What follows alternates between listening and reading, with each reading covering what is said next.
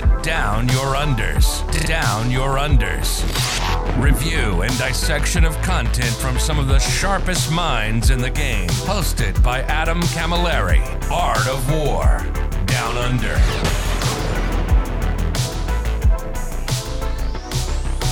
Hello, everybody, and welcome to this episode 38 of the Art of War Down Under podcast. I am, as always, Adam Camilleri, joined once again, most recently by, on our Deathguard review, had the wonderful Don Hooson back with us to review the Book of Rust portion for Deathguard. How you doing, dude? How's the last couple of weeks been for you? Pretty good. It's been going really well. Just enjoying what I can do with all the new Deathguard stuff. Nice. You getting smashing out some games now? I'm still not quite up to where I was pre-COVID, but I'm getting up to, at least once a week. Man, I played in a major last weekend. I'm playing in a teams event next weekend. This is the first time I'll do back-to-back events in almost 2 years. Like, it's actually kind of crazy, isn't it? Definitely. Yeah, very jealous, I can tell.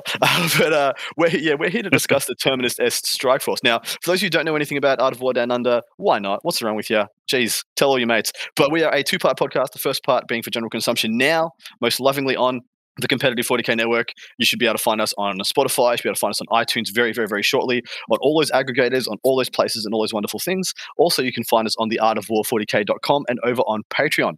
So Patreon for us, just look for Art of War Down Under. You'll find us pretty easily. Sign up if you would like the second half of this podcast. And the second half of this podcast, in this case, will be Don and I constructing lists from the Terminus Strike Force with Don. And then I'm going to have another guest coming on, and we're going to be discussing Knights. So this will be kind of there'll be two halves to this one, and there'll be two halves to the part two as well. I'm going to be talking to Don today, and then I'm going to be reviewing the Knight stuff from Book of Rust in the second part of this first episode. And then again, the part two of this episode will be in two halves as well. I got to knock this stuff out before AdMech drops and ruins the whole landscape, right? Definitely. So first and foremost, jumping straight into this, what do you think about the Strike Force? Just as a package, what are your thoughts, or what were your first impressions? So my first impression was it looked like it was actually really, really good. It didn't look like it was up my alley, though, because I like to run demon engines and the big scary things. Whereas this, one of the very first things that you'll look at is actually the very first restriction: you cannot bring any vehicles. Yeah, I know. When I was going to ask Don to be on, I was like, he's like the Deathguard guy, but this isn't the Deathguard guy's army of renown, This isn't this guy's army of renown. But still, do you think it's got some mileage? Do you like how it plays? Do you like the package that it brings? So it's probably, originally I was looking at it and I was like, this doesn't look like it's that competitive. And then I played a couple games with it and I realized it is extremely competitive. It's very easy to get a lot of points with. And it's also very easy to deny a lot of points due to the crazy shenanigans you can do with Poxwalkers. Yeah, agreed. The shenanigans are ferocious, and as we unpack this thing more and more, you guys will see a lot of themes shining very brightly. Very hard to avoid this. But for those of you who don't know what Art of War Down Under is all about, we are a review podcast, which is our modus operandi. That's the reason we exist. When there is nothing to review, I do get people on of the ilk of Don Hooson to talk about things that are poignant or important to them. But the whole purpose of this podcast existing is so that you don't always have to run and buy every single codex when it comes out. A lot of people can't afford to. A lot of people would be like, I don't want to have to, drop in Australia sometimes, drop $80 on a book that I don't play just to know my enemy. I'd rather spend those $80 on more intercessors, on more racks, or another venom, or 3 or whatever you get. That kind of stuff. So this is here to be informative, to be hopefully intuitive as well, and be entertaining and enjoyable, so you guys can keep up with the meta that is, from 8th edition and all the way through 9th edition is ever evolving, ever changing, and is definitely a full-time job. So, but Terminus Strike Force, what are the restrictions? Tell us off the bat, what are you giving up to take this? So the most notable one is you cannot include any units with a vehicle keyword. You cannot include Mortarion. Wow. Everyone that has a Plague Company keyword must be from the Harbinger's Plague Company. Yep. And then if Typhus is your warlord, let's see. If Typhus is included, he must be your warlord. Yeah. So that's no PBCs, which is a huge deal. That's no Contemptor Dreadnought with a double Volkites, which seems to be everyone's favorite thing at the moment. And that's no Mortarion, which for a lot of people is their keystone linchpin unit. People are just in love with this guy. You're giving up quite a bit, aren't you? You are. It's It definitely feels more along the lines of the fluff of what people are used to, because everyone has only ever read the fluff for the Harbingers. Oh, yeah, fair enough. Because it's all being written from Typhus' point of view, isn't it? He's usually the protagonist and all the protagonist for the Chaos Lovers, but he's usually the guy they talk about the most in Deathguard, right? Yep. I mean, the only other different part of our warband is the Lords of Silence, which do definitely use vehicles, but yeah, it's by and large is the Harbingers. It's especially the Terminus S itself, the flagship of Typhus. Now it's pretty cool. The story of the Terminus S is pretty cool in and of itself. Yeah, there's a lot of lore and a lot of meat to chew on just in the story of Typhus and that ship. Yeah. Oh, definitely. It's pretty cool. So, all right, that's what you're giving up. What are you getting from taking this what sounds like a pretty limiting swathe of units? So the benefits are everyone gets the Terminus S Assault Force keyword, which basically allows a whole bunch of things to be used on them. You have access to their Warlord traits, relics, and stratagems. Yep. And you also gain access to the Outbreak Assault rule, which basically means instead of strategic reserves as normal, you basically wind up the same kind of tier for power level per command points. Yep. Instead of you just start off one higher for command points required to put stuff in reserve. It gets more and more cost effective the more stuff you shove into it. And the biggest difference with that is that, for one, there is no restriction on... you can literally show up within 6 inches of your opponent's backfield on turn 2. Like, you just deep strike now. Yeah, it's true deep strike. The only limitations is being 9 inches away from your opponent, right? Yes. So, yeah, there's no walking on board edges, none of that. You just pick a point. As long as it's 9 inches away, you can go and get it. It's immensely powerful. So, essentially, you're paying CP to put him into, Terminator deep strike, right? Instead of just putting him in strategic reserve. Yes. And being able to show up anywhere on the board with Plague Marines, Possessed, Poxwalkers, whatever, is extremely useful. I mean, of course, you have the Terminators too, but they already do it. And this kind of patches up probably the biggest hole that we saw when they showed the limitations. No vehicles. That means no transports. That means you're walking. It means you're Deathguard, you're slow Deathguard, and you're walking. So this thing really patches up probably what was going to be the biggest weakness of the army, doesn't it? Yes. Pretty good. The other one, I don't know if you glossed over it for any reason other than it's a bit wonky, but it says Deathguard Psychers in your army can generate their psychic powers from the Festa discipline. These guys get a whole discipline. So it's very rare that we see a whole discipline given for a formation, but yet these guys have one. Yep. And one of the interesting things about that is, as opposed to literally every other psychic discipline, like, librarians or whatever, they all say you must take 2 powers from one discipline. Yeah. I've not seen anything so far that says that you must take all your powers from this one or from the actual Deathguard one yet. It says you may also take them from the Fester. That might be pending in an FAQ. But right now, as that reads, in your army, Deathguard Psychers in your army can generate their psychic powers from the Fester discipline. You're absolutely right. It doesn't say they must. Doesn't say they must generate all their powers from. It doesn't say if they generate any, they must be all. That's interesting. So we'll read down and see if the Festa discipline differs us in any way. But so far, I like the package. The package is just off the benefits and the traits. The fact is that restrictions are quite restricting, but the benefits patch up most of the holes already, just with the Outbreak Assault. So just to encapsulate that, it's 2 CP for power level 1 to 9, 3 for 10 to 19, and then 1 plus so on and so on. Like if you want a deep strike, Morty or whatever, which you can't take anyway. Actually, never mind, you can't take him anyway. All right, I'll stop. Yep. Right. On a complete side note, I did jump ahead. The Fester discipline itself does say you can generate them on the Fester discipline instead of the Contagion discipline. Yeah, so there we go. It is exclusive. There, and I'm happy to hear it is, because that actually already felt like a very good little exploit there. All right, we have one Warlord trait. Would you like to read it out, mate?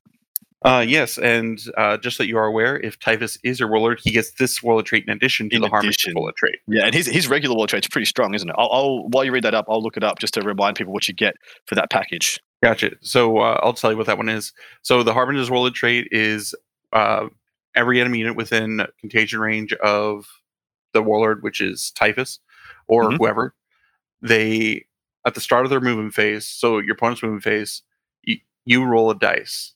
For every 4 up, you do a mortal wound. Every 6 is D3 mortal wounds. You subtract 1 for characters, and does not affect vehicles. Yeah, so he gets this one in addition to that one. Yep, and that's called Shamble Rot for those unaware. So this one, the Harbinger of Death aura, is while enemy models are within, while an enemy model with a legion characteristic of 7 or less is within 3 inches of your Warlord, there's 2 things that happen. The first of which is that model's unit cannot make use of OBSEC or any similar abilities. One of the very important things about this is it's not the unit's leadership, it is models. So if you have a sergeant that's leadership 8 and intercessor or whatever that's leadership 7, if you're within range of that intercessor, he turns off OBSEC for the whole unit because he himself is leadership 7 or less. And at the same point, that model's unit cannot perform any actions. Yeah, this is a really interesting one. I remember Don messaging me about probably about 2 weeks ago now. It's like, oh my God, Adam, I just realized something. It's enemy models with leaderships character 7 or less. So the sergeant doesn't give his leadership to the squad. You just use his leadership when you roll a morale test. They're still leadership, 5, 6 guardsmen. It's only the sergeant that makes them leadership 7. So all those guardsmen that aren't the sergeant aren't OBSEC, right? Yep. That's phenomenally good. And when you read it like that, your brain starts to throb because the implications are massive. Oh, definitely. And just when you thought that warlord trait was awesome enough, on top of it all, in addition, while one or more enemy models are within range of this aura, you add one to the warlord's attacks characteristic. So that makes Typhus go from 6 to 7 attacks, or if he does a sweepy sweep, it could basically go from 12 to 14. Yeah, just if you didn't think your big chocolate sundae wasn't enough, the waitress walks up and puts a big old cherry on top just because here, have another attack. Yep, and Typhus is a beast. He's already a beast. He's already a very good psycho, and he's already a very good beatstick. So I think this is for the package of having this in addition, I think it's crazy good. I don't know if he's an auto take. We'll discern that some more probably in part 2, but it looks very appealing on paper. Well, let me just give you a slight idea of what you can do with this. There is especially for Typhus himself, he is a Terminator. There's a stratagem that a Deathguard Terminator can do when they kill a model in the fight phase, which subtracts 4 from the leadership of that unit. Yikes. So you can literally yank them down and take off OBSEC. Well, that's only for the turn, though, but it is something you can do.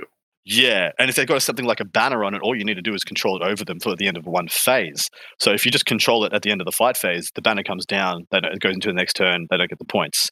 That's pretty nice. All right, moving on into the strats. I'll do the first one. This one is called Rotting Tide. This is 2 CP/3 CP. Use a stratagem in the reinforcement steps of your movement phase. Select a Terminus S Assault Force Poxwalker unit from your army that is below half strength and remove it from the battlefield. I think you see where this is going. Or select a Terminus S Assault Force Poxwalker unit from your army that has been destroyed. Set that unit up again at its starting strength, wholly within 6 of any battlefield edge other than the enemy's battlefield edge and more than 9 inches away from the enemy models. You can only use this stratagem once. If the unit has a starting strength of 10 or fewer models, it's 2 CP. Otherwise, it is 3. So you get Tide of Traitors, and it's a true, proper Tide of Traitors. If they are dead, you get them back. Not as if you have one guy left. Wow. Definitely. This is actually a game-winning stratagem. For sure. Especially when you have a brick of 20 that you just go, all right, well, here they go. I'm holding 1, 2, maybe 3 objectives with this brick of 20. Because they can just show up and chain up to where they want to go. It's also really good for, especially if you're going second, turn 5, you just go, I have all the objectives. If you're using not Spread the Sickness and not the Fleeing Vectors, but the other one, the Deathguard specific stratagem, end of game, there's 4 points if you are, if your contagion range is over all the objectives. You can use this to spread it over all the objectives on the last turn. That's actually really cool. That's quite potent because that's a little sneaky line breaker that no one expected you to get.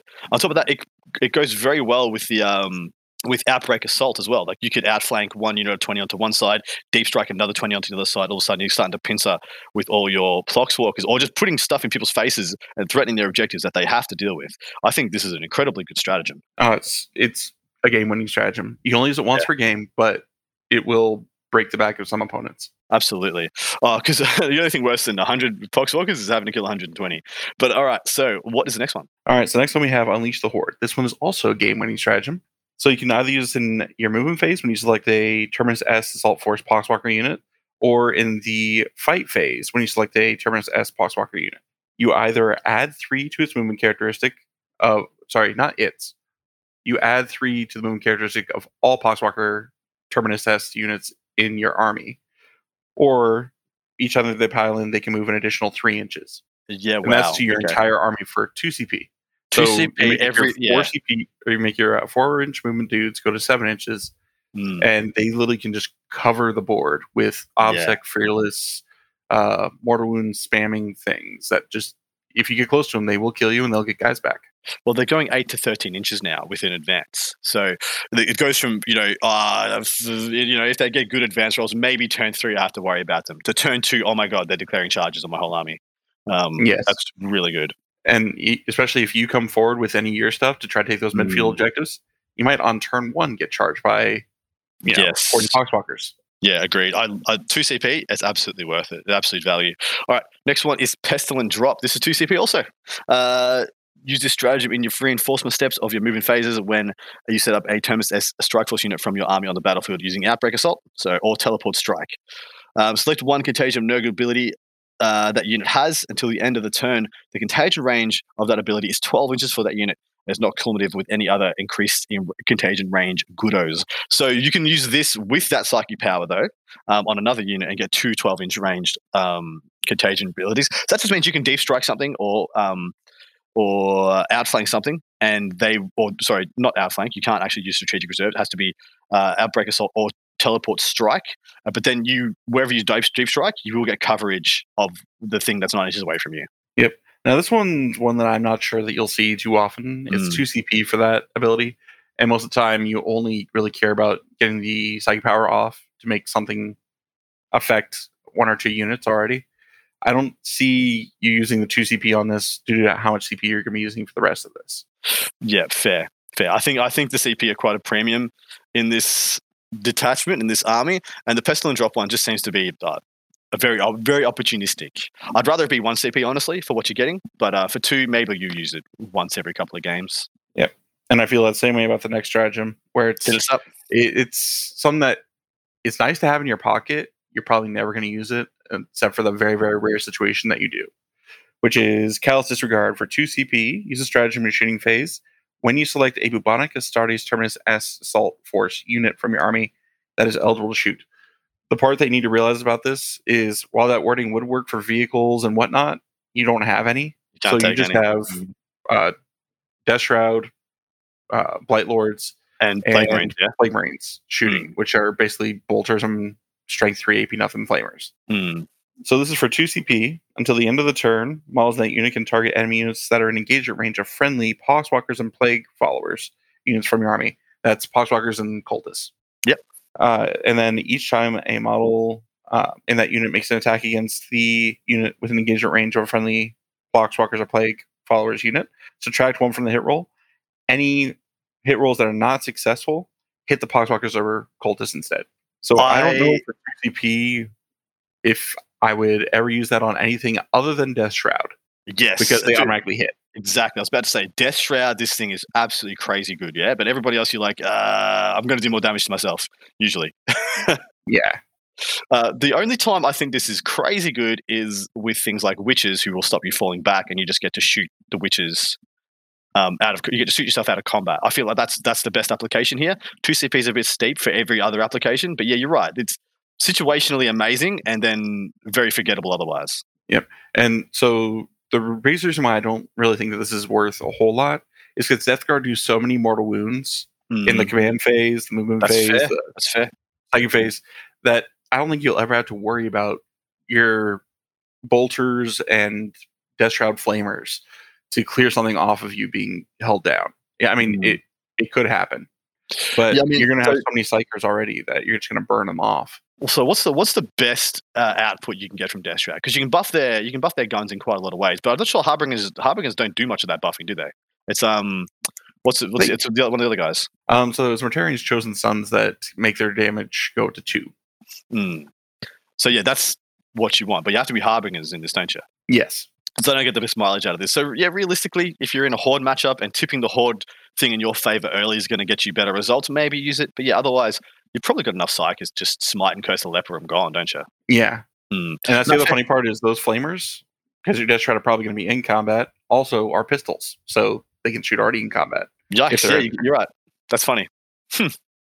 But there you go. I like dude, thematically, I love this strat. Like in my head, this is exactly what would happen. They'd be like, I wish it was 1 CP. Yeah, they'd be like, throw the Foxwalkers in. They're stuck in now. Mow everyone down. Just cut them all in half. We'll raise some more. It doesn't matter. Yeah, I think this is really, really, really cool, but not that potent. All right. Yeah. As far as the stratagems go, there are two phenomenal ones. There are two like, oh my god, these are you're going to build around these entirely, and then there's two I'm like, fair enough. Yeah. Happy they exist, but whatever. Are you feel pretty much the same? Yeah. Yeah. Those first two you're going to see every game. Those second two you will see once in a blue moon. Yeah, exactly right. All right, moving on to the psychic disciplines. This is the Fest discipline. The first one here, I'll read out and we'll tit for tat. I want you to read out the second one, to be honest. This is why I'm doing this. But the first one is Gift of Infection. This is a malediction. It has a warp charge value of 7. If manifested, select one enemy unit within 18 of this psyker. To the start of your next psychic phase, subtract 1 from the toughness characteristics of models in that unit. This is not cumulative with any toughness penalties incurs from any contagion of Nurgle. Considering you have contagions everywhere whenever you want them, and if you're taking this thing, you have to be mono Deathguard and mono Harbingers. I think this is a very bad spell. It's one of those interesting things that it helps out with bolters and whatnot, especially when you add in one of the relics later on. But it's definitely not the shining beacon in this discipline. If this was 24 or 30 inches, sure. But it's 18 inches and it's cast on a 7. So it's only cast on a 50-50. It's only 18 inches range. You could just move and advance something up, or spend some CP to increase your contagion range, or all sorts of other things. It just seems it actually seems awful. Now I could see that if it did stack with Nurgle's Gift, it would be amazing. Because then you have toughness 2 Marines. I was actually about to say that. The worst bit is the last bit. It's not cumulative with exactly why you're bringing the best thing about Deathguard anyway, which is the main contagion you're taking mono for.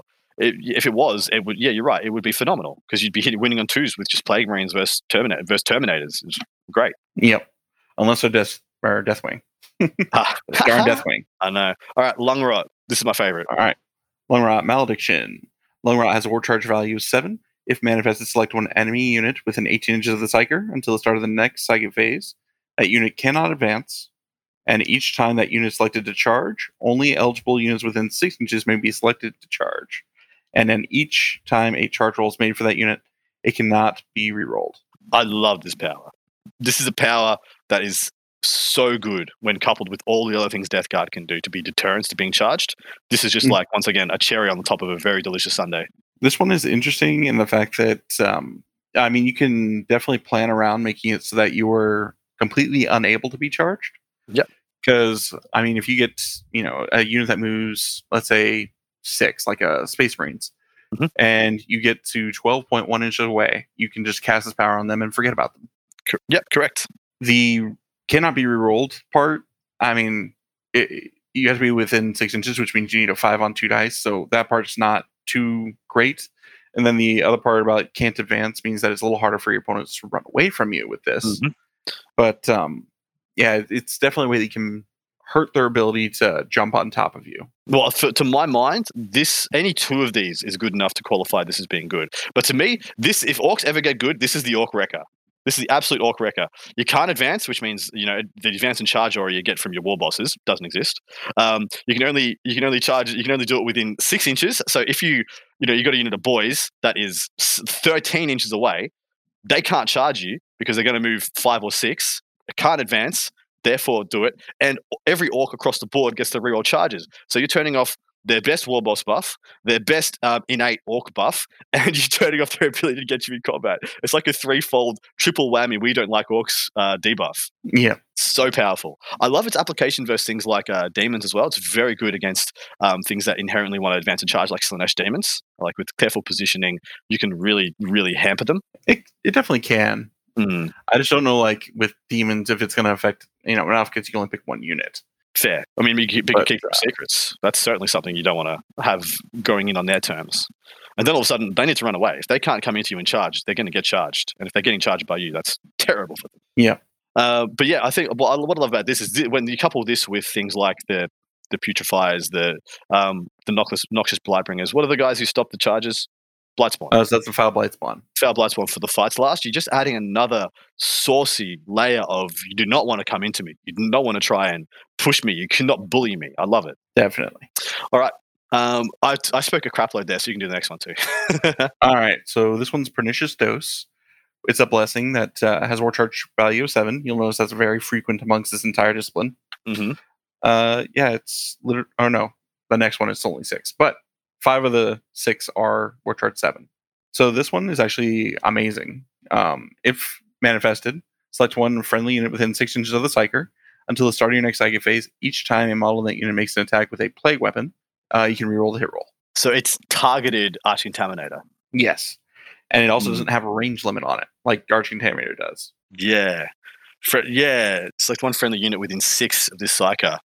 And so, that doesn't matter where the opposition is on the board. You just have to pick one within 6 of you. I like this a lot. And then this one is also, so the slight difference is this is hit rolls, whereas Archcontaminator is wound rolls. So you can actually combo them together. Oof. Oh, that's and get Old nice. Gilliman on a unit. Actually, this is really good. It's a good 7 as well. It's a worthy 7. Yeah. Because to my mind, 7 is the highest I usually like to invest in a spell with, unless you got a bunch of pluses to cast, like your Arm and trying to do Doombolt or whatever. The 7's usually the what I take most of my stuff as that or less. Next one is Noxious Discharge. This is a Witchfire. It has a warp charge value of 6. If mana selected, select one enemy unit within 12 of and visible to the Psyker. They suffer 1 mortal wound, and all units within 3 of that unit suffer 1 mortal wound, also excluding Nurgle units. I love this one. Yeah, I love this one with such a passion. Yeah, tell us why. So for one, you get to pick where it goes. And then a lot of powers like this, it's you hit a unit, and then you have to roll something to hit other units. This one just hits everything. Yeah. And it's units, it's not, I mean, like, even like, what is that, Infernal Gateway that demons have? It hits the model and then everything around that one model. Whereas this hits a unit, so you can hit, an unit of Orc Boys, and it hits their entire army for mortal wounds. Yeah, it doesn't matter about characters, doesn't matter about Grot or Gretchen or anything or vehicles. Yeah, that's good. Yeah, that's what I was looking at it and thinking that the 12-inch range was a bit limiting. I was like, it's only 12-inch range. But, it doesn't matter how big the unit size is. That's crazy. Yep. And then once we get to the relics, you'll see why I like some of these so much. Yeah, and that's just another nice little juicy splashing of mortal wounds that this army can do so prevalently. And it gives you back one of the ones you lost. Yeah, because this is pretty similar to the one that down. Sorry? I was saying that it just works really well because it just brings down the army nice and slowly, just like Deathguard should. Things just die randomly. Yeah, easy done. All right, next one, Rotwind. Tell us about it. All right, this one is probably the most useful one in this entire book here, which is it's a malediction with war charge value of 7. If manifested, select one enemy unit within 18 inches of the Psyker. Until the start of that Psychic phase, each time a model in that unit makes an attack, reduce the AP of that weapon by 2 to a minimum of 0. This can literally turn those Lightning Claw Vanguard vets into chumps. Oh, wow. They just can't kill a Terminator. They can't kill one Terminator anymore. Jeez, that is really nice. They will still get the rerolls to wound, but they're literally slapping you with AP nothing at that point, or AP 1 if they're in Assault Doctrine. Well, mission attack reduced. And it also works on range weapons. I just love that it reduces it by 2. It's not ignore -2. It reduces it by 2. They could be neg 6, and it reduces it down to neg 4. Even melt guns are only AP2 against you if they get this hit arm. Dude, you're in cover. You get a 3-up. It's great. Yeah. Yeah, that's actually really, holy crap, that is really good. No line of sight issues either. You just pick a unit. Doesn't matter if it's hiding as long as within 18 inches. 18 inches is a bit better. Like, I wish if it was 24, this thing would be OP, I think. Because then no matter what your opponent's best unit is, you're just like, nah. Yeah. I think 18 is the only thing keeping the lead on this. But this is still so freaking good, man. Yeah. All right. Last one. Accelerated Entropy. This is a Witchfire. Watch charge value of 7. If manifested, select one enemy model within 12 of and visible to the Psyker. Both players then roll 1d6 and add their model's toughness characteristic. If your result is higher than your opponent's, the enemy model suffers 3 mortal wounds. If your result is double your opponent's or more than double your opponent's, the enemy model suffers d3 plus 3 mortal wounds. This is one of the best Witchfires I've seen in a long time. I still don't think it's crazy good. I think it's pretty solid though. So it is really, really good. Especially when you go to those relics, like you're alluding to, that'll be our next talk here. But so for one, it's not closest. It's you pick a unit or pick a model rather within 12 inches, and then of course they can take it on whoever they want to in that unit. But you roll based off of what that unit is, and then you get to things like say for some odd reason you're fighting against Gretchen, their toughness 1 when they're next to you, you pop that off and you're guaranteed to do 3 plus D3. I don't know why you'd use it on Gretchen, but it's just an example of what you can do. But even then, you're basically rolling off with a Space Marine, and you're getting +2 against them. Yeah. And let's say that you even take like the Warlord trait where you get an extra toughness, or your T6, or your Demon Prince and your T7. Things like that, where you're just blowing through, 3 plus D3 mortal wounds on things. Because it's not hard to roll like a 3 while your opponent rolls a 2, and they're T3 or T7. You double them out and just knock them down. Phenomenal. I think this is really good. I'm happy it's a 7. I'm happy it's only 12-inch range, because all of a sudden I'm scared of it. It's actually really good. I actually, so the package here, I think apart from not having miasma, this is better than the regular Deathguard discipline, right? It generally speaking is. The only thing it's really missing out on is my opinion, the best Deathguard psychic power, which is plus 6 inches on contagion auras. But okay, yeah, that's fair. They're both really good. The only downside with this one is you must be Harbingers to take it. If you did not have to be Harbingers to take it, I can guarantee you it would be in literally every list. This is a great excuse to take 2 Psychers now, because I never saw 2 Psychers unless you had a DP and a Noxious Blightbringer. But now, there's a legitimate excuse for two Blightbringers, or a DP and 2 Blightbringers, or even just taking a big smite nugget, because there's enough mortal wounds in this discipline, in addition to the sprinkling you can get in other places, to really just double down and start feeling like T-Suns. So you go. Well, one of the funny things with this discipline is that if you're using Malignant Playcasters, every single one of these, except for Noxious Discharge, that one that's a 6, is going to be a 7 or higher, which means that you're also going to be accidentally inflicting mortal wounds to everything within 12 inches. Just splashing an extra one on them just for the hell of it. It feels really good. I think Lung Rot is my fave, but I can see why you like I like Rotwind and Accelerated Entropy a lot. Yeah. Pernicious Dose. Pernicious Dose is just really good as well. There is a lot to like here. All right. Jumping over to the relics. Hit us with the first one, man. All right. So the first one is the entire reason why I said look at all the psychic disciplines, and you'll understand why the range is not really the range. Yeah. If you are running the Terminus S Strike Force or Assault Force, you are taking this. There's no ifs, ands, or buts about it. Field Sensors, Psyker model only. Add 6 inches to the range of psychic powers manifested by the Psyker. If it has multiple ranges, such as Noxious Discharge, add 6 to the first range specified in the psychic power. So it's basically the range of your spell, the initial range. So Long Rot goes from 18 to 24. Rotwind goes from 18 to 24. Accelerated Entropy goes from 12 to 18. You're able to reach out and touch everything now. Yeah, it's man, so good. So good. This thing is auto take for this army. It's so incredibly powerful. Remember how this is why every time when I talked about the thing, I mentioned the range, because I knew this was coming. Because like I said about the roof is only on Accelerated Entropy and things like Rotwind and stuff, because of their short, Rotwind at 24-inch range becomes a big problem for some armies. For shooting armies, basically on turn 1, you shut down a unit almost. Dude, you think about Ballistari with their assault cannons and their las cannons and stuff. As soon as that you put so many buffs into that unit, you put so much work into making that unit really, really potent. And you're like, your range is not there, and I'm taking 2+ saves. It's just so good. Yeah. All right, next one is Mark of the Terminus Est. Add 1 to the bearer's strength characteristic. Each time an attack is made against the bearer, your opponent cannot reroll the wound roll. Once per battle, when a saving throw is failed for the bearer, you can use this ability. If you do, the saving throw is passed instead. So that is very close to being a get back up. It's very close to being a get back up. It has to be the last wound is going to kill you. There can't be 5 more saves to take after it. But the fact is, you can take your saves one at a time, use a CP reroll, and then and then use the auto pass on the second one. That feels pretty good. What do you think, mate? Do you like this? So I do like it, but it also suffers from the too many awesome relics thing. Well, it automatically suffers from the it's not filth cleansers, so sensors issue. Because the filth sensors are the auto take. This one's it's good, but I don't see you taking it over things like the Super Running Plate. I think just does more for a Demon Prince or you have the Always Strike Last aura. There's so many other relics that are great that this one just being good, I don't think makes the cut. Not fair. All right, what's the next one? So we have Volmix's Virulent Blight, which this one is model equipped with a plague weapon only. During your deployment, select 1 plague weapon the bearer is equipped with. That weapon gains the following ability. Each time the bearer shoots or fights, After making its attacks, select one enemy unit that has lost any wounds as a result of this an attack by this weapon.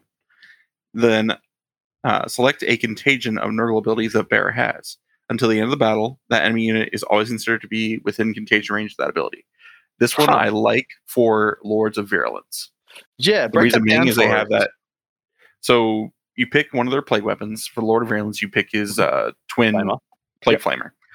And when he comes down, he's going to shoot it. If he knocks at least one wound off, he can either go, all right, so I'm going to always have, either my -1 toughness aura on you, or I'm going to have the aura of the Harbinger's aura, which is at the start of each one of your movement phases. On a 4, if you take a mortal wound. On a 6, you take D3 mortal wounds. Oh, wow. And that's just going to follow you around and wear you down for the rest of the game. That's pretty cool. And yeah, you can just hit everyone with, so he can do it technically 5 turns. You'd only really get effect of it for, well, I guess you can still get all effect for 5 turns. If you go first and, move forward and throw out his flamer or something like that. But this is the way of doing what that stratagem did. The one where it said you deep strike and then your contagion range becomes 12 for a turn. This is essentially the same thing on that guy, because he's a 12-inch range flamer. He just needs to come down, do a wound, and then -1 toughness. Except this is rest of the game, but it is taking up a relic slot in an already overflowing relic slot, right? Yes. Well, fair enough. It might be good if you're planning around it, but so much the better. Actually, could you deep strike that guy down and then do the thing where you transfer another contagion to him from somewhere else on the board and then put that one on them? So the transfer contagion part, that is in your command phase, that'll be before deep striking, so that you cannot do for that part. He wouldn't be on the table. Yeah. Let's see. Select one contagion ability the bearer has, and let's see the wording on Flash Outbreak, just to make sure. Yeah, because the idea that's actually a pretty cool thing. You could have a contagion, a really variable contagion on someone like Typhus, transfer it over to your Lord of Virulence, and then shoot it onto a very big problem unit. Select one, blah, blah, blah. Come back to us with it. I'll read out Kanka. Yes, so it will work. Ooh, nice. Yeah, little play. So the selected unit has all the same contagion abilities. So you just say, well, I have this ability this turn, so you have it now until the rest of the... That's sick. So you can really just churn it out wherever you want on the table. That's pretty nice. Maybe that does add an extra little jank to this piece that might have been lacking otherwise. But moving over to Kanka, model equipped with a plasma pistol only. We know how this place feels about pistols. This is Rage 18, Pistol 1, Strength 9, -4, 3 damage. You will never see Kanka taken on the table. Moving on. The funny part is, it's such a good pistol. It's amazing. It's not good enough. I keep joking. I had a great joke with Rickard Nielsen doing the AdMech part on the last episode. How good do they have to make a pistol? Because last edition, all the pistols were for the first couple of codex of 8th edition, the pistols were just like a storm bolter, and then the pistols started becoming like a heavy bolter, and now the pistols are like a melter gun. And we're like, how good do they have to be before we start taking them? What's the next one going to be? It's going to be a las cannon? They did make one really, really, really good pistol that was auto take for Deathguard with War of the Spider, called the Worm Spitter. It was whenever you hit something with that pistol, every attack against it was a plague weapon. Wow, okay. That one was the one pistol that was auto take. And then they got rid of it, and now I'm all set. Yeah. How funny is that? And you didn't take that for its pistol ability. You didn't take that for its defensive profile. No, you took Strength 5, AP2, 1 damage plague weapon. But exactly. If you hit with it, everything became a plague weapon. And then you combine that with Arch Intimidator, so everything rerolled all wounds against that unit. There you go. That's how good you have to make a pistol. You have to make it so good that no matter what the profile is, it was worth taking. Because it had a crap profile. I was about to swear. But it had a crap profile. Anyway, tell us about Rock Grip. All right, so Rock Grip. This one's one of the funny ones because it actually uses the relic fist from Tor Garradon as inspiration. Oh, cool. So I'm auto-equipped with the Power Fist or Plague Claw only. So the relic replaces that Power Fist or Plague Claw. It is a range melee, type melee, strength ×3, AP3, 2 damage, plague weapon. I like it. I don't know how often you'll need strength 12 against -1 toughness things. Yeah, never is the answer. But the best part about this is that it's not -1 to hit. So you're hitting on 2s. True, hitting on 2s. So what can you even take this fist on? So you can either take it on a Chaos Lord and Terminator armor, or a Lord of Virulence. Yeah, fair. And none of those are things that you want to be shooting around. You have Death Shroud to do what this thing's supposed to be doing. You have Demon Princes to do what this thing's supposed to be doing as well. Never going to see it is my answer. Yes. But it's cool. All right. Sorry. Yeah, I was saying it's interesting, and you probably only see it in Crusade. That's fair. All right. Reaper of Misery is the next one. Model equipped with a Man Reaper or Plague Reaper only. This model replaces one of those, etc. It is Strength +2, -3, only 1 damage.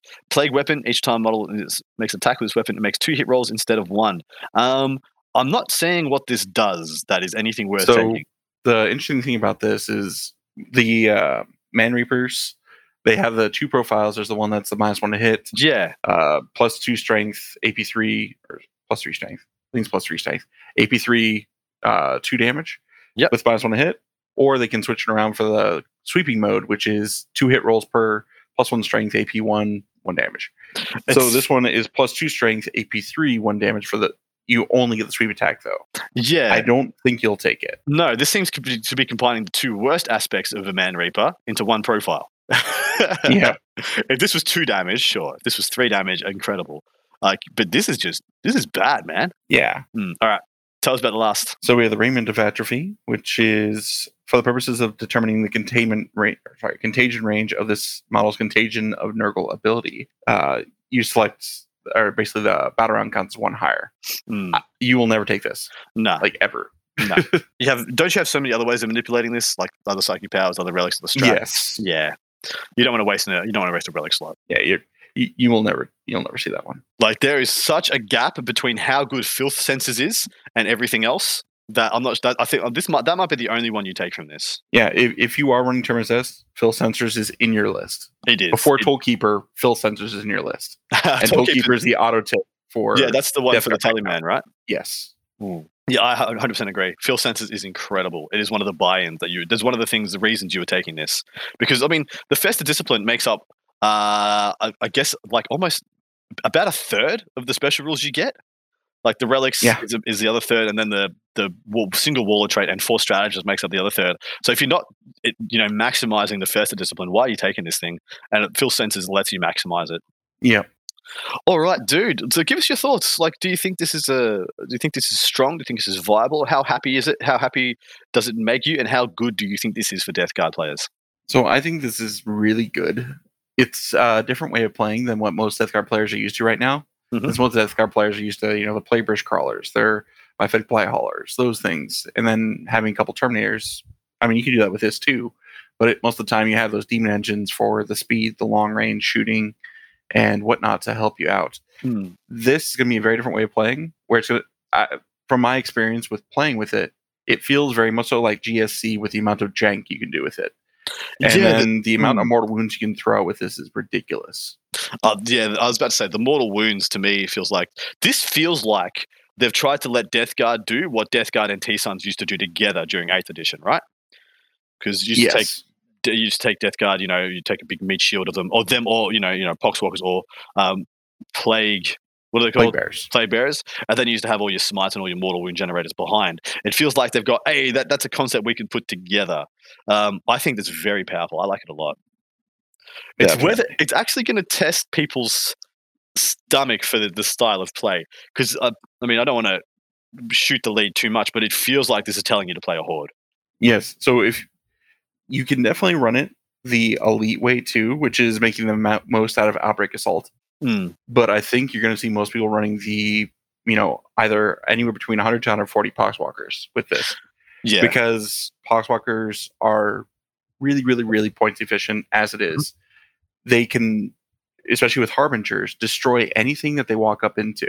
Yes. A unit of 20 Poxwalkers on average does somewhere between 13 to 14 mortal wounds on average. That's disgusting, man. And that's on top of all these other mortal wound ways that you can get out. This army, if you have the Poxwalker Horde, and you have your 2 to 3 Myphitic Blight Hauler or Malignant Plague Casters and Typhus, you are going to walk up and do 30 to 40 mortal wounds a turn. It is crazy the amount of damage that this army does. Yeah, it's absolute yikes. But we will save the rest of that discussion for part 2, guys. That was just a little bit of a taster. We're going to leave Mr. Hooson here. We're going to pick it up with our Knights expert and myself. There's a couple of contenders. I'm saying which one of them becomes available first. I won't let you guys know too much just yet. But probably going to be jumping in with our Knights expert and picking up the Book of Rust goodness from them from this point. So you can look forward to all that coming up. But Don, thank you so much. Anything you'd like to plug or mention before we leave off? Not too much. I do every once in a while post on Facebook in my little mess on Hooson thing. It's been a while since I've gone to do it because I just haven't gone to many events, but I'll be going to the Dallas Open here in a couple of weeks, so maybe I'll start creating content again. For spicy. So yeah, jump us over, hit us up on the Patreon or on the artofwar40k.com where you can purchase our podcast and the Nick Nanavati, John Damaris Art of War podcast for a nice lump sum, getting the benefits of both. And we're going to be talking to Mr. Hooson, constructing lists with the Terminus Strike Force, talking about their viability, the strengths and the weaknesses, their good and bad matchups, and kind of just talking about them holistically from there. So please, hope you'll jump over and join us and you'll see the value. If not, take care, look after yourselves, and hopefully you're all out there playing some awesome freaking games of 40k sooner rather than later. Don, thank you again, my man. Anything you'd like to mention on the way out? No, just make sure that you're good to your opponents, and they'll be good to you. Exactly right. Stay safe, guys. Take care. See you in the next half.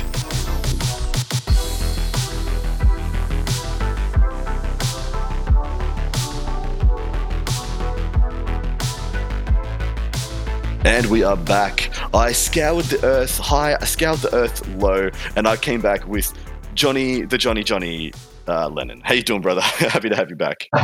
Hello. I am glad to be back. Glad to talk about my favorite underrated Imperial faction. Man, yeah, Knights are in a really weird spot. So we're here to, for those of you unaware or joining us halfway through an episode somehow, we're going to be reviewing the Knights rules from the Book of Rust, that being the Freeblade detachment and the House Raven supplement. So we're going to be talking through that, reviewing it kind of from a holistic level.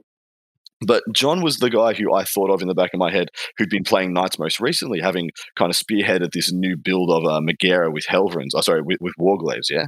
Yeah, absolutely. I've talked it up a lot on the Art of War streams, which you can, of course, find on YouTube.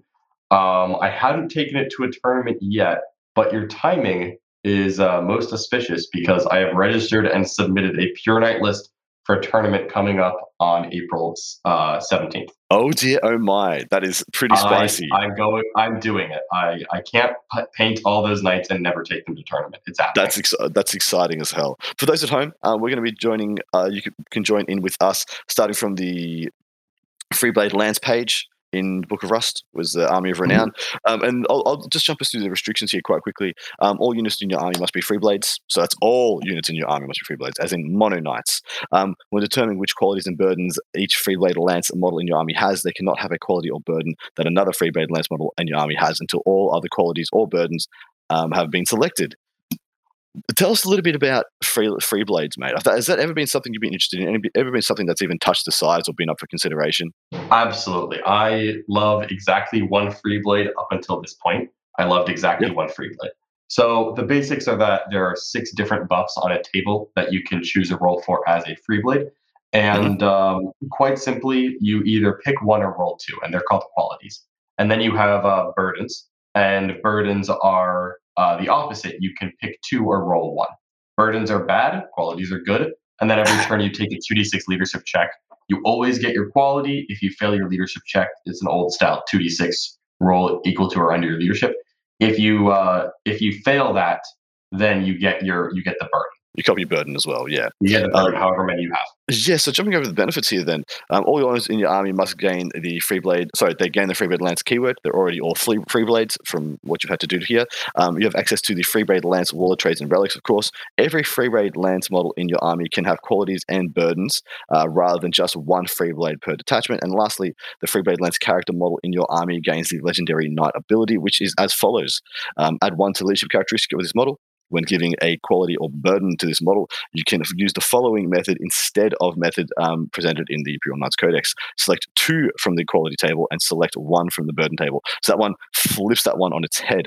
And then it says, as a bit of a caveat, remember when determining qualities and burdens, each Freeblade model in your army cannot have a quality or burden that another Freeblade Lance model in your army has, unless they've already all been selected. So that feels a bit like what combat droids used to be, yeah? Exactly. This feels better because you get to choose more, and you get more upside and less downside. So fantastic, first of all.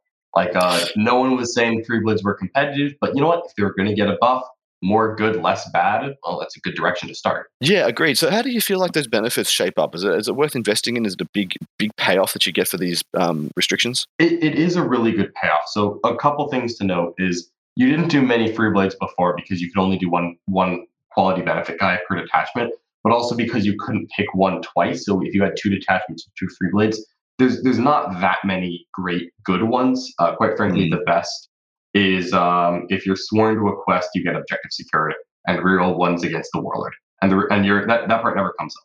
But the objective secured on a knight is something that knight players always want because we're jealous of custodes, and understandably so. But once you pick that one, there's not that many good ones left to choose. So more than one Free Blade was very rare anyway. I personally take one Free Blade for OBSEC in my list before this came out. This is really nice though because you can't pick a duplicate until you've picked everyone once. But once you've gotten to that point of you've picked all 6, you can then choose the good one on every remaining choice. You don't have to keep looping. So once you do a full lap through all 6, you get to pick a double. You don't have to do a second lap to pick it a third time. So you pick all 6, and then you go again on the qualities to get the good stuff. Yeah, interesting that with the last dot point there of the benefits, the Free Blade character models in your army gain the legendary knight ability, as in they get to pick 2 and then pick 1. So only 1 burden, 2 qualities, as in flip that over. And there is a certain amount of ways and a propensity for knight players to have up to 3 character knights. Yeah, you could. I think you could potentially have 5 character knights in a detachment. 3 is the most common. 4 is still practical. Realistically, you're not taking the effort to make any armatures characters because you usually want to put relics and warlord traits on your big knights for, well, bigger is better. So put the relic on the big stuff. But you could do more than that. But realistically, what's most common is 3 big knights and a group of armatures, or 4 big knights and like 1 armature. That's kind of the ratio. And you're probably going to make every big knight in your army character, if I'm being real. Yeah, that's usually my assumption. But yeah, there's one quality that always stuck in my head as being the fringe one, other than OBSEC. And that's the one where you get a free reroll every turn. Yeah, you get a reroll a save. It's the one that Canis Rex comes with. I always thought if I ever wanted one that I wanted to have on multiple nights, it would just be good to have that because essentially it'd be saving me a CP pretty much every turn. Yeah, the nice part is that it's not just a hit roll. You can reroll a single hit, wound, damage, charge, or saving throw. For this Free Blade per battle round. So rerolling a save per battle round, that's convenient. Rerolling charge, damage, hit roll, like none of those are bad. So yeah, that one is a good one to have as well. There's a couple of qualities that are pretty decent. And especially if you get to start doubling up on them, you're probably going to pick OBSEC for all 3 big knights. Then you have things like I could get a free reroll on every night, or I could get a 6 internal intervention on every night. Those are the ones that I think you look at. Yeah, exactly right. There are really good ones and there are really potent ones that help and enable these Free Blades to do stuff that regular knights can't do.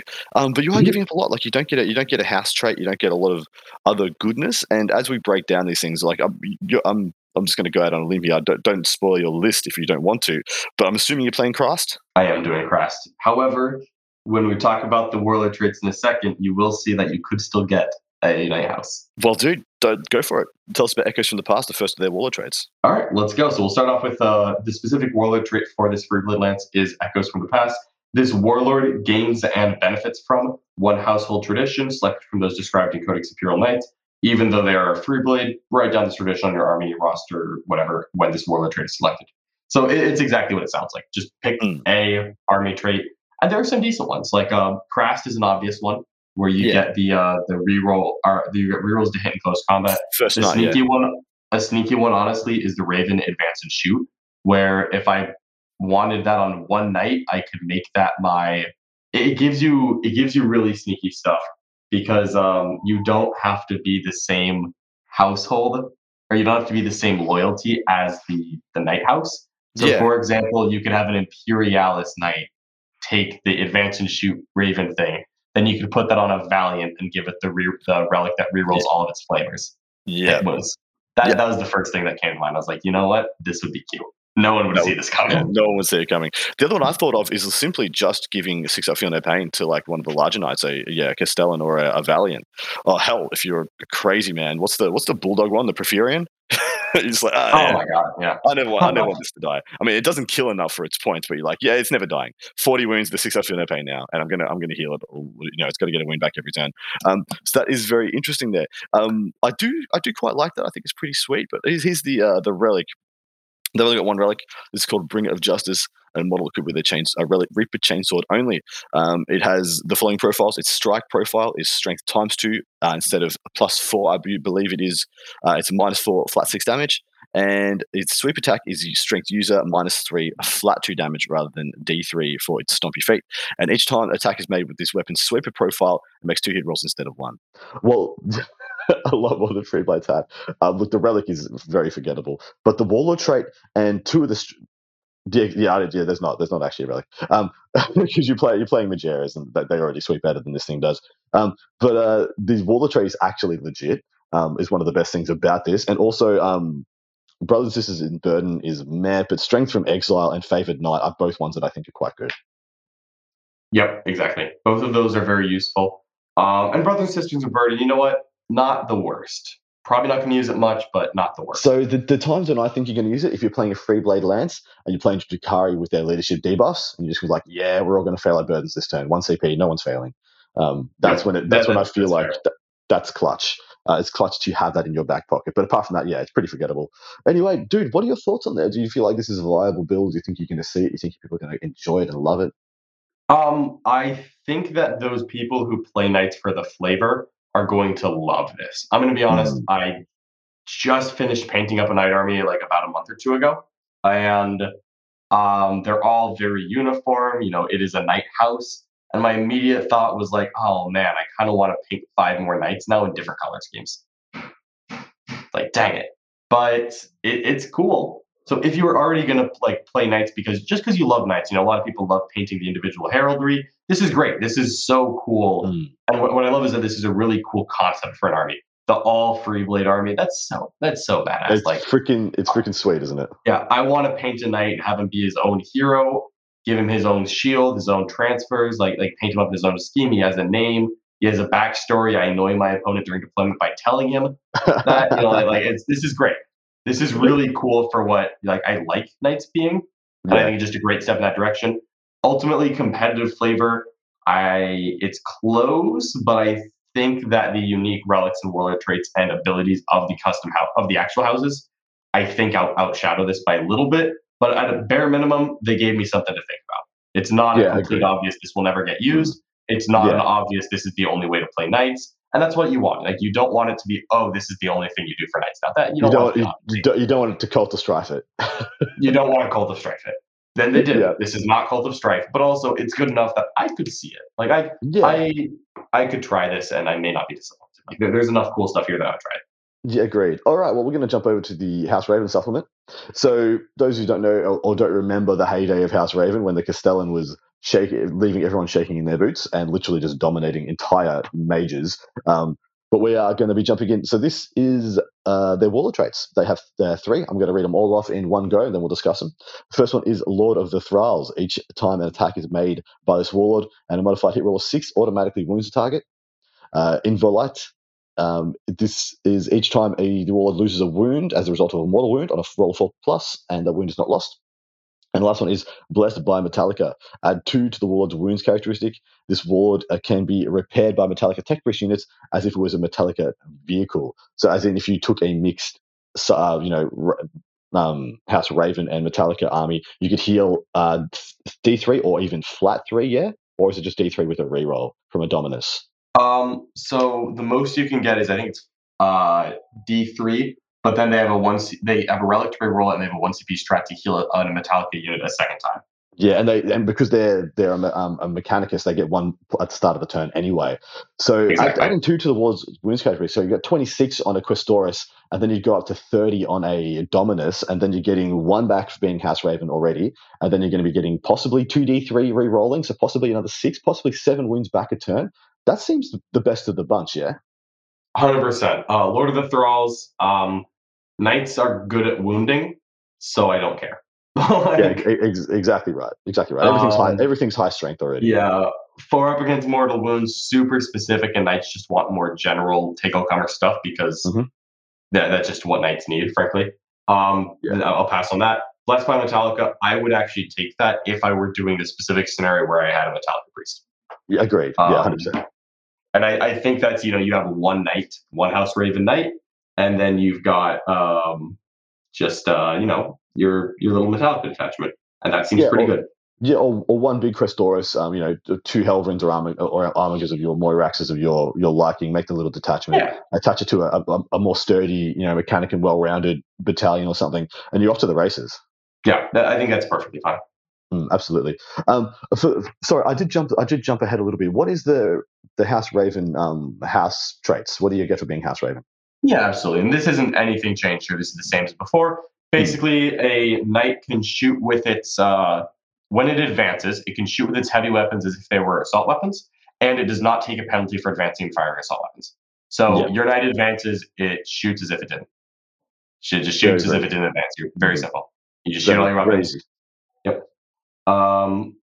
It's good. It's very nice, clean, good. And Raven was very popular because of that. They have a decent warlord trait, decent stratagem. They're all around solid choice. They were super popular. I think they've dropped into like the second or third choice, but they're definitely not bad.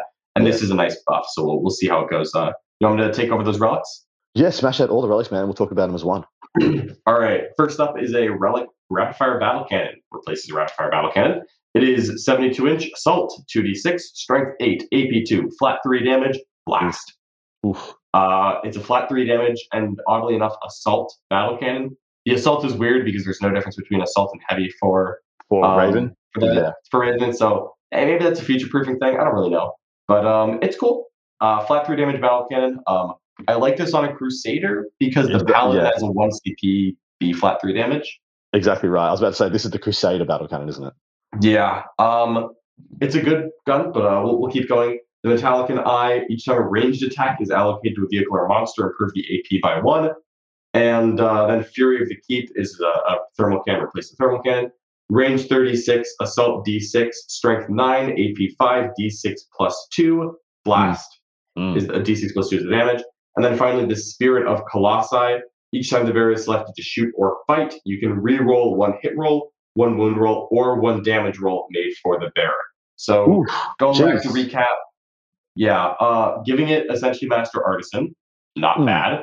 2 different relic guns that admittedly are good improvements over the current version of them, but I don't know if it's good enough.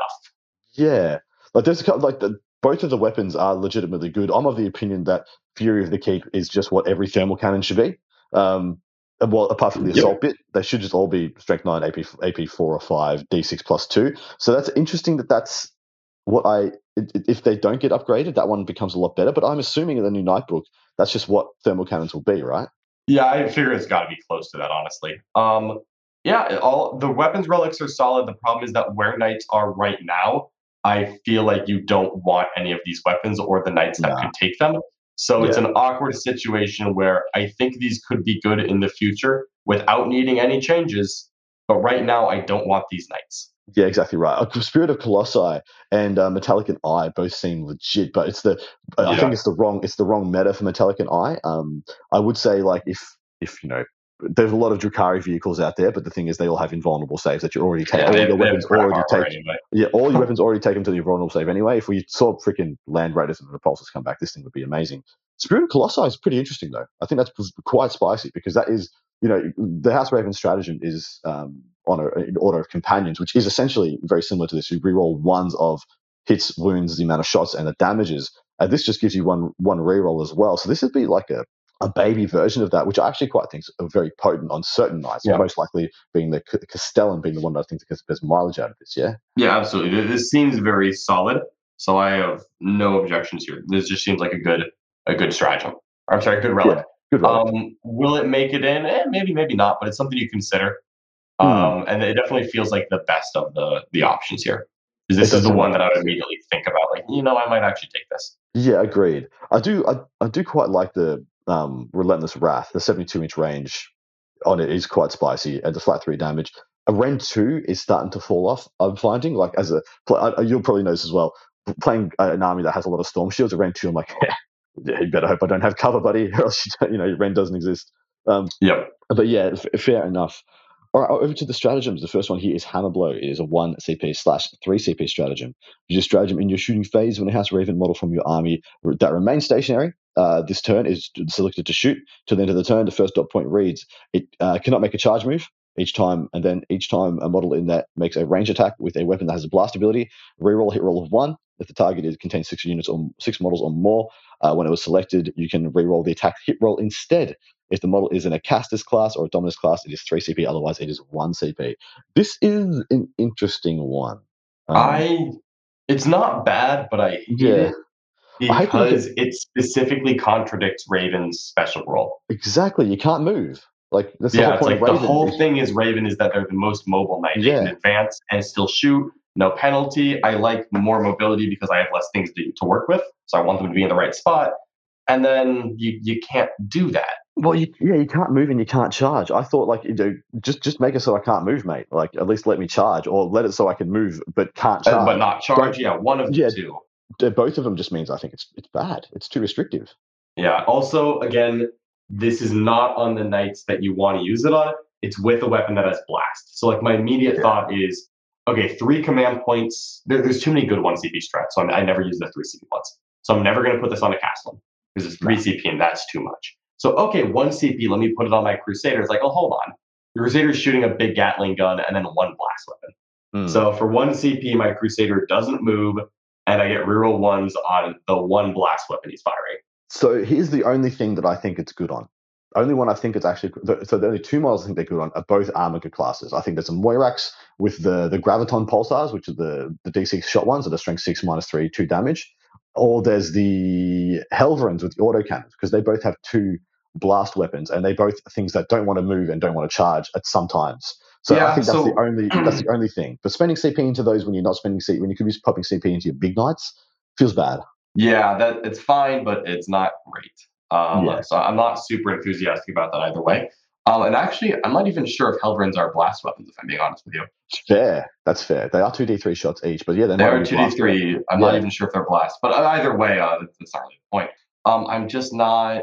I'm not saying the enthusiastic. Yeah. So let's move on to the next one. This is Honor and Violet. This is 2 or 3 command points. Use stratagem in your shooting phase when a House Raven model from your army is selected to shoot until the end of the phase. If that model did not advance, add 1 to the strength characteristic of ranged weapons that model is equipped with. If the model is in a Castus or Dominus class, it costs 3. Otherwise, it costs 2. Why? Why are these stratagems fighting you? Why are they fighting you for what you want to do already? It's again, Raven, like, the whole point is advance and do stuff. Like, but you can't do it. Oh man, that's the restriction feels needless here. It does. I do like the +1 strength, like, on like 2 CP. Yeah, I know, but if you got a Crusader with like Endless Fury, going to strength 7's pretty good. But in best case scenario, this is a 2 CP +1 to wound and shooting on a model that didn't advance. Best case scenario, 2 CP for that is considerable, but like, is it going to affect every weapon at once? Yeah. Like, or is it going to be 1 weapon is essentially getting the +1 strength, and the rest are getting it, but it doesn't change the path. Like, going from strength 8 to 9 on the battle cannon of a Crusader means very little unless you're specifically shooting T8. Going to strength 7 is cool, but like, oh man, it's like so many times that doesn't matter either. So like, it's a situational +1 to wound on some of your guns, and for 2 CP. Yeah. And with the restriction on using it, it's like, that's not enough for me. Yeah, this sucks. Next one on to you. Lockstep Advance is a 1/3 CP again. I see where this is going. Use this stratagem when you select a House Raven unit from your army to move in your movement phase. To the end of the turn, that unit's move characteristic is halved. Why? But each time that model shoots with a weapon that makes a random number of attacks. When determining the number of attacks it makes with that weapon, you roll 1 additional dice and discard 1 of the dice. If that model is in a Castus or Dominus, it's 3 CP rather than 1. Why the jump from 1 to 3? I feel like it should be 1 to 2. Same. It should be 1 to 2. I was going to say this at the end. I feel like Games Workshop was trying very hard to not make Knights OP. And they were like, you know what? We made Knights OP once. Let's err on the side of caution here and be really conservative. And they are. And I tell you what, I'll previewing the next 5 stratagems after this. They didn't make Knights OP. But I know it could if it was just 1/2. Like I'm sorry, a Castellan is not 3 times better than a Crusader. No, it's not. And the poor Valiant. Why does the Valiant get spent 3 on this? Like, what did it ever do to anybody? Nothing. The Valiant is a perfect angel. Exactly. Nothing offensive about that model at all. Yeah. So the problem is, like, again, which models have enough random shot weapons for this to be worth it?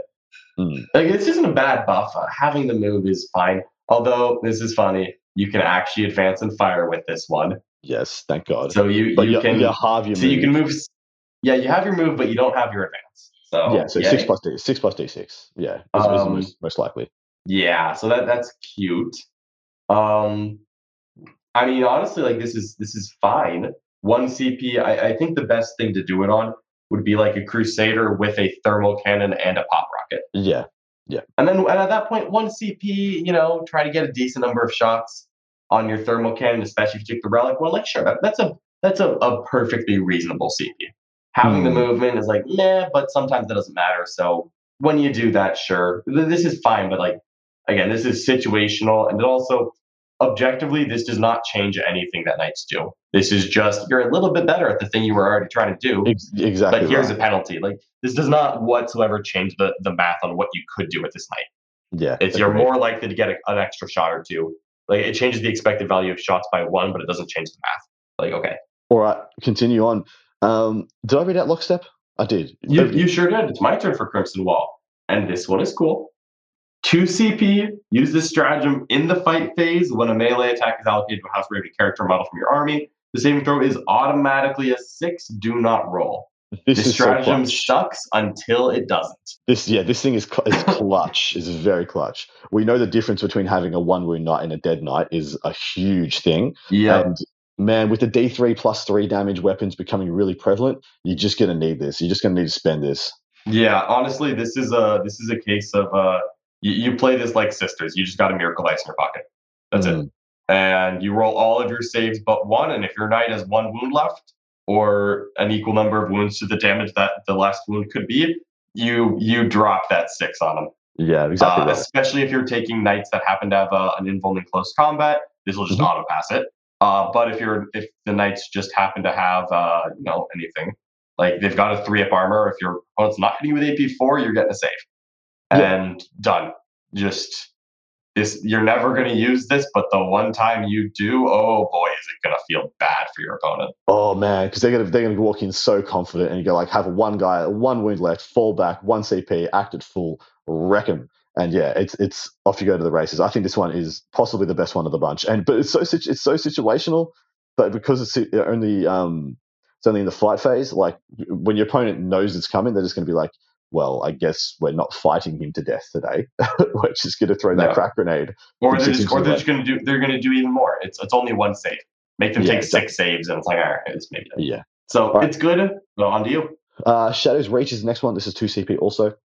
Use a stratagem at the end of your opponent's movement phase. Select 1 House Raven model from your army. To the end of the phase, each model are considered to be within engagement range of that model, while they win 3 horizontally and 5 vertically instead of 1 horizontally and 5 vertically. So they smash from 3 inches away rather than 1 inch away. It's an interesting. There's some decent applications here, isn't there? This is actually one of my favorites here. Yeah. That's because it's at your opponent's movement phase. So this has nothing to do with getting in combat. To hit people, this is you walk up to someone and suddenly they can't fall back. Because of the size of your base and your clever positioning and the fact that you can advance and to make sure you get trap them against the board edge. And then 2 CP and you keep them. That's nice. I'm more thinking you charge something, you fight, you consolidate, you get within 3 inches of a target that you don't want to hit you back. Think of Mortarion. Charge something next to Mortarion, and you consolidate 2 inches from Mortarion. Mortarion doesn't fight you. He is winding up that scythe to come hit you. Bang, 2 CP. Mortarion is now in combat. He either stays there, doesn't charge, and you swing first, or he falls back and does literally nothing. Yeah, that's actually really cute. That's very, very, very nice. It's not going to come up often. When it does, you're going to feel like the smartest knight pilot around. You're going to feel like the master of the game. Yeah, exactly. Absolutely. Right. It's when it comes up that's going to feel real good. All right, next one. Next one is on me. Let's go with Colossi Eternal for 3 command points. Use this stratagem at the start of your opponent's shooting phase. Select 1 House Raven model from your army, excluding an Armature class model. Then select 2 other House Raven models within 3 inches of this model. Until the end of the phase, while these 2 models are within 3 inches of the first model you selected, all 3 of those models get a 4 vulnerable save against ranged attacks. You can only use this stratagem once. So this is turn 1, right? This is turn 1. You go second, and your opponent's going to dunk like possibly 2 knights in a turn, right? Instead of paying for one of these to rotate, you pay 3 CP, and then all 3 of the knights that you've had to deploy next to each other. They have to be very close to each other. And because you're Raven, this is when you deploy them, it's probably the only time they're going to be close to each other, because they're going to move advanced, they're going to spread out, and they're going to try and pressure the board, cause havoc. Maybe you can get it after your turn 1 if you go first. Maybe you can move up with this in mind against a gun line. But this isn't something you were ever going to do twice anyway. The once a game limit doesn't matter here. This is cool. What I like the most is that there isn't a limit on if it's a Castellan, it costs 5 CP. Because rotating a Castellan costs 3 command points. Already costs 3. So you can have a Castellan and 2 Valiants, for God's sake, and 3 CP. They all get a 4+ inbound. Yeah, that's exactly what I want to do. 3 Valiants. They all rotate. Triple Valiant. Meta. It's cool. I got no objections here. This is such a great stratagem that I can't justify it for less than 3 command points, so that's fine. True. Yeah.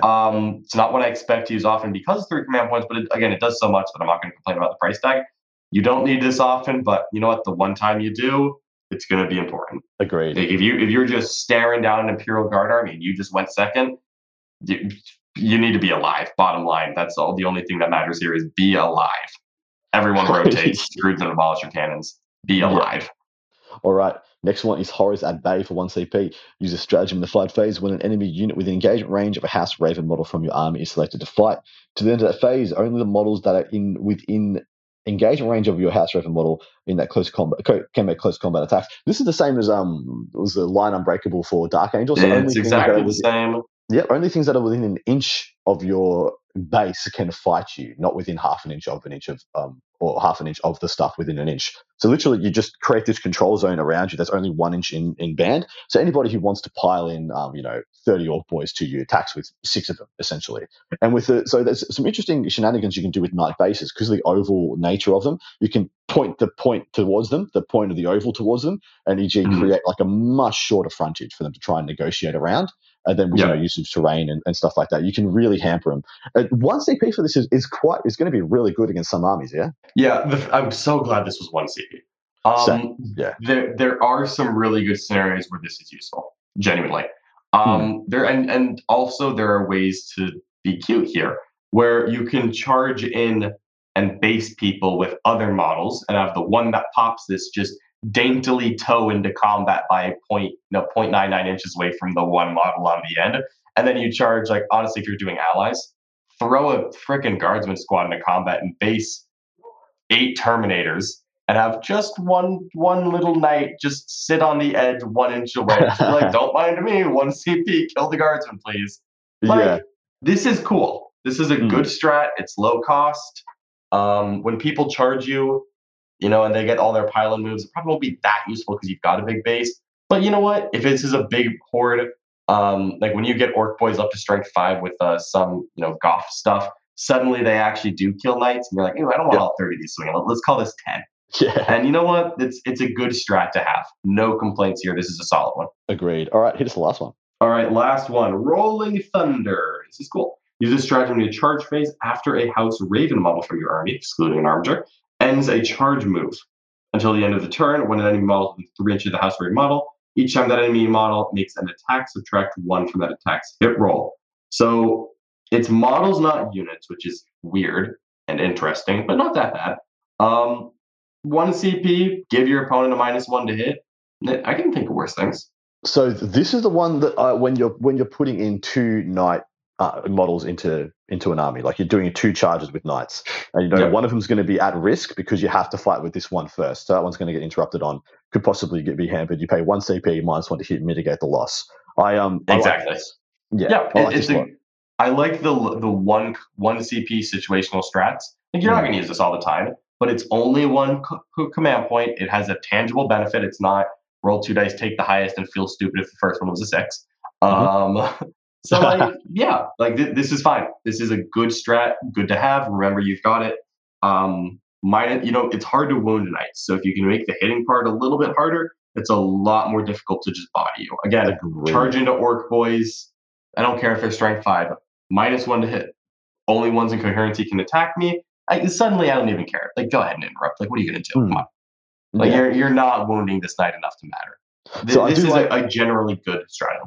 So there's one thing that bothers me about this. It's in the charge phase after you've made a charge move. I wish it was in the fight phase. So there is some, for those who don't know, there's some order operations things that occur in games now. So if it's my charge phase, I have to declare whether I'm going to spend CP to buff and debuff stuff, or I'm going to make my opponent spend CP to buff and debuff stuff. Yeah. Yeah. So the fact is, you get to show this debuff in the charge phase, and then they get to chuck all their offensive buffs on or defensive buffs on in their fight phase. And so you've already shown your hand. I just wish this was in the fight phase, just for that little interplay stuff. Yeah, it's still good. It would definitely be better, but it's still fine. Yeah, overall, exactly. No complaints here. I think this is a solid buff for Raven. Just access to a bunch of. There's 8 stratagems here. 4 of them I'm literally never going to use. Yep. A couple of them though are good, and they're all situational. Remember, you've got it, and it'll be useful once in a blue moon. You'll probably use a Raven strat every game. You'll probably get a situation where you want one of them once per game. Agreed. I can see Crimson Wall and Shadow's Reach being used, by good knight players pretty often, but the rest of them is situational as hell, I think. Yeah, the 3 shooting ones, don't like any of them. Nah, me either. None of them are the right terms and conditions. They all hurt you. You're paying CP to be a worse knight and better at shooting. It's like, why do I want to pay CP to do anything worse? It should be just paying and all CP 3 to do of stuff them better. limit your movement, and that's what one and all in different ways. The weirdest part, like 1, don't move. 2, don't advance. 3, have your move. Like what? Why are there 3 different weird limits, all of which slow you down in different ways? Like, what is the goal here? Legitimately, these don't make sense. They should, if they were House Raven, into House Raven, it should be you shoot worse, but you move further, you charge further. Here's a 3d6 charge, but you can't shoot in the shooting phase. Honestly, it should be 1 CP. Use this on a knight that did advance, so you can't use it when you fell back. Like exactly, like tie it into the rule. It just seems so like weird. There's not much much cohesion here. No, so there isn't at all. And I feel like they were putting in specific limits to make sure that you didn't use it too often, and that there was no risk of this being OP. And again, you know what? They did not make this OP. This is good. Correct. It takes Raven from 3 to 2 in my personal house ranking. What was number 2 before? What did they dislodge? Tyrannus? Hawkshroud. Ah, interesting. I like Hawkshroud. The buddy Overwatch is actually really cool. There's some good stuff there. I actually really like the buddy Overwatch. I actually do. Yeah, I think you're right about that. Yep. All right. Yeah, solid. Yeah, well, that's actually going to bring us to the end of this episode and the end of our review of the House Raven supplement and the Freeblade Lance as well. What do you think this does for Knights? Does this do enough for them to? And how happy do you think Knight players will be with what they've gotten from these 2 things? As a Knight player, I was expecting nothing, and I'm satisfied with what I got. So for me, I don't think this fundamentally changes Knights. I think the Freeblade is close enough to try, where I'm not convinced that this is just better than Krast, because Krast was the gold standard before. If you're doing pure Knights, you were running Krast. Let's just be real here. Or you were trying to be Q, one of the 2. This is close enough to Krast that I would be very willing to play games with it. Like honestly, I played with the House Raven. I tested it. I don't need to play anymore with House Raven. It was good. It wasn't as good as Krast, straight up. I got into combat. I wasn't killing as much as I wanted. I'm like, nope, I want my rerolls back. Give me my rerolls. But this is generically just good. The Freeblade stuff is just it's a great buff for a very fluffy way to play the army. So I think those people that, because let's be honest here, Knights have at points in the past been OP. Now is not one of them.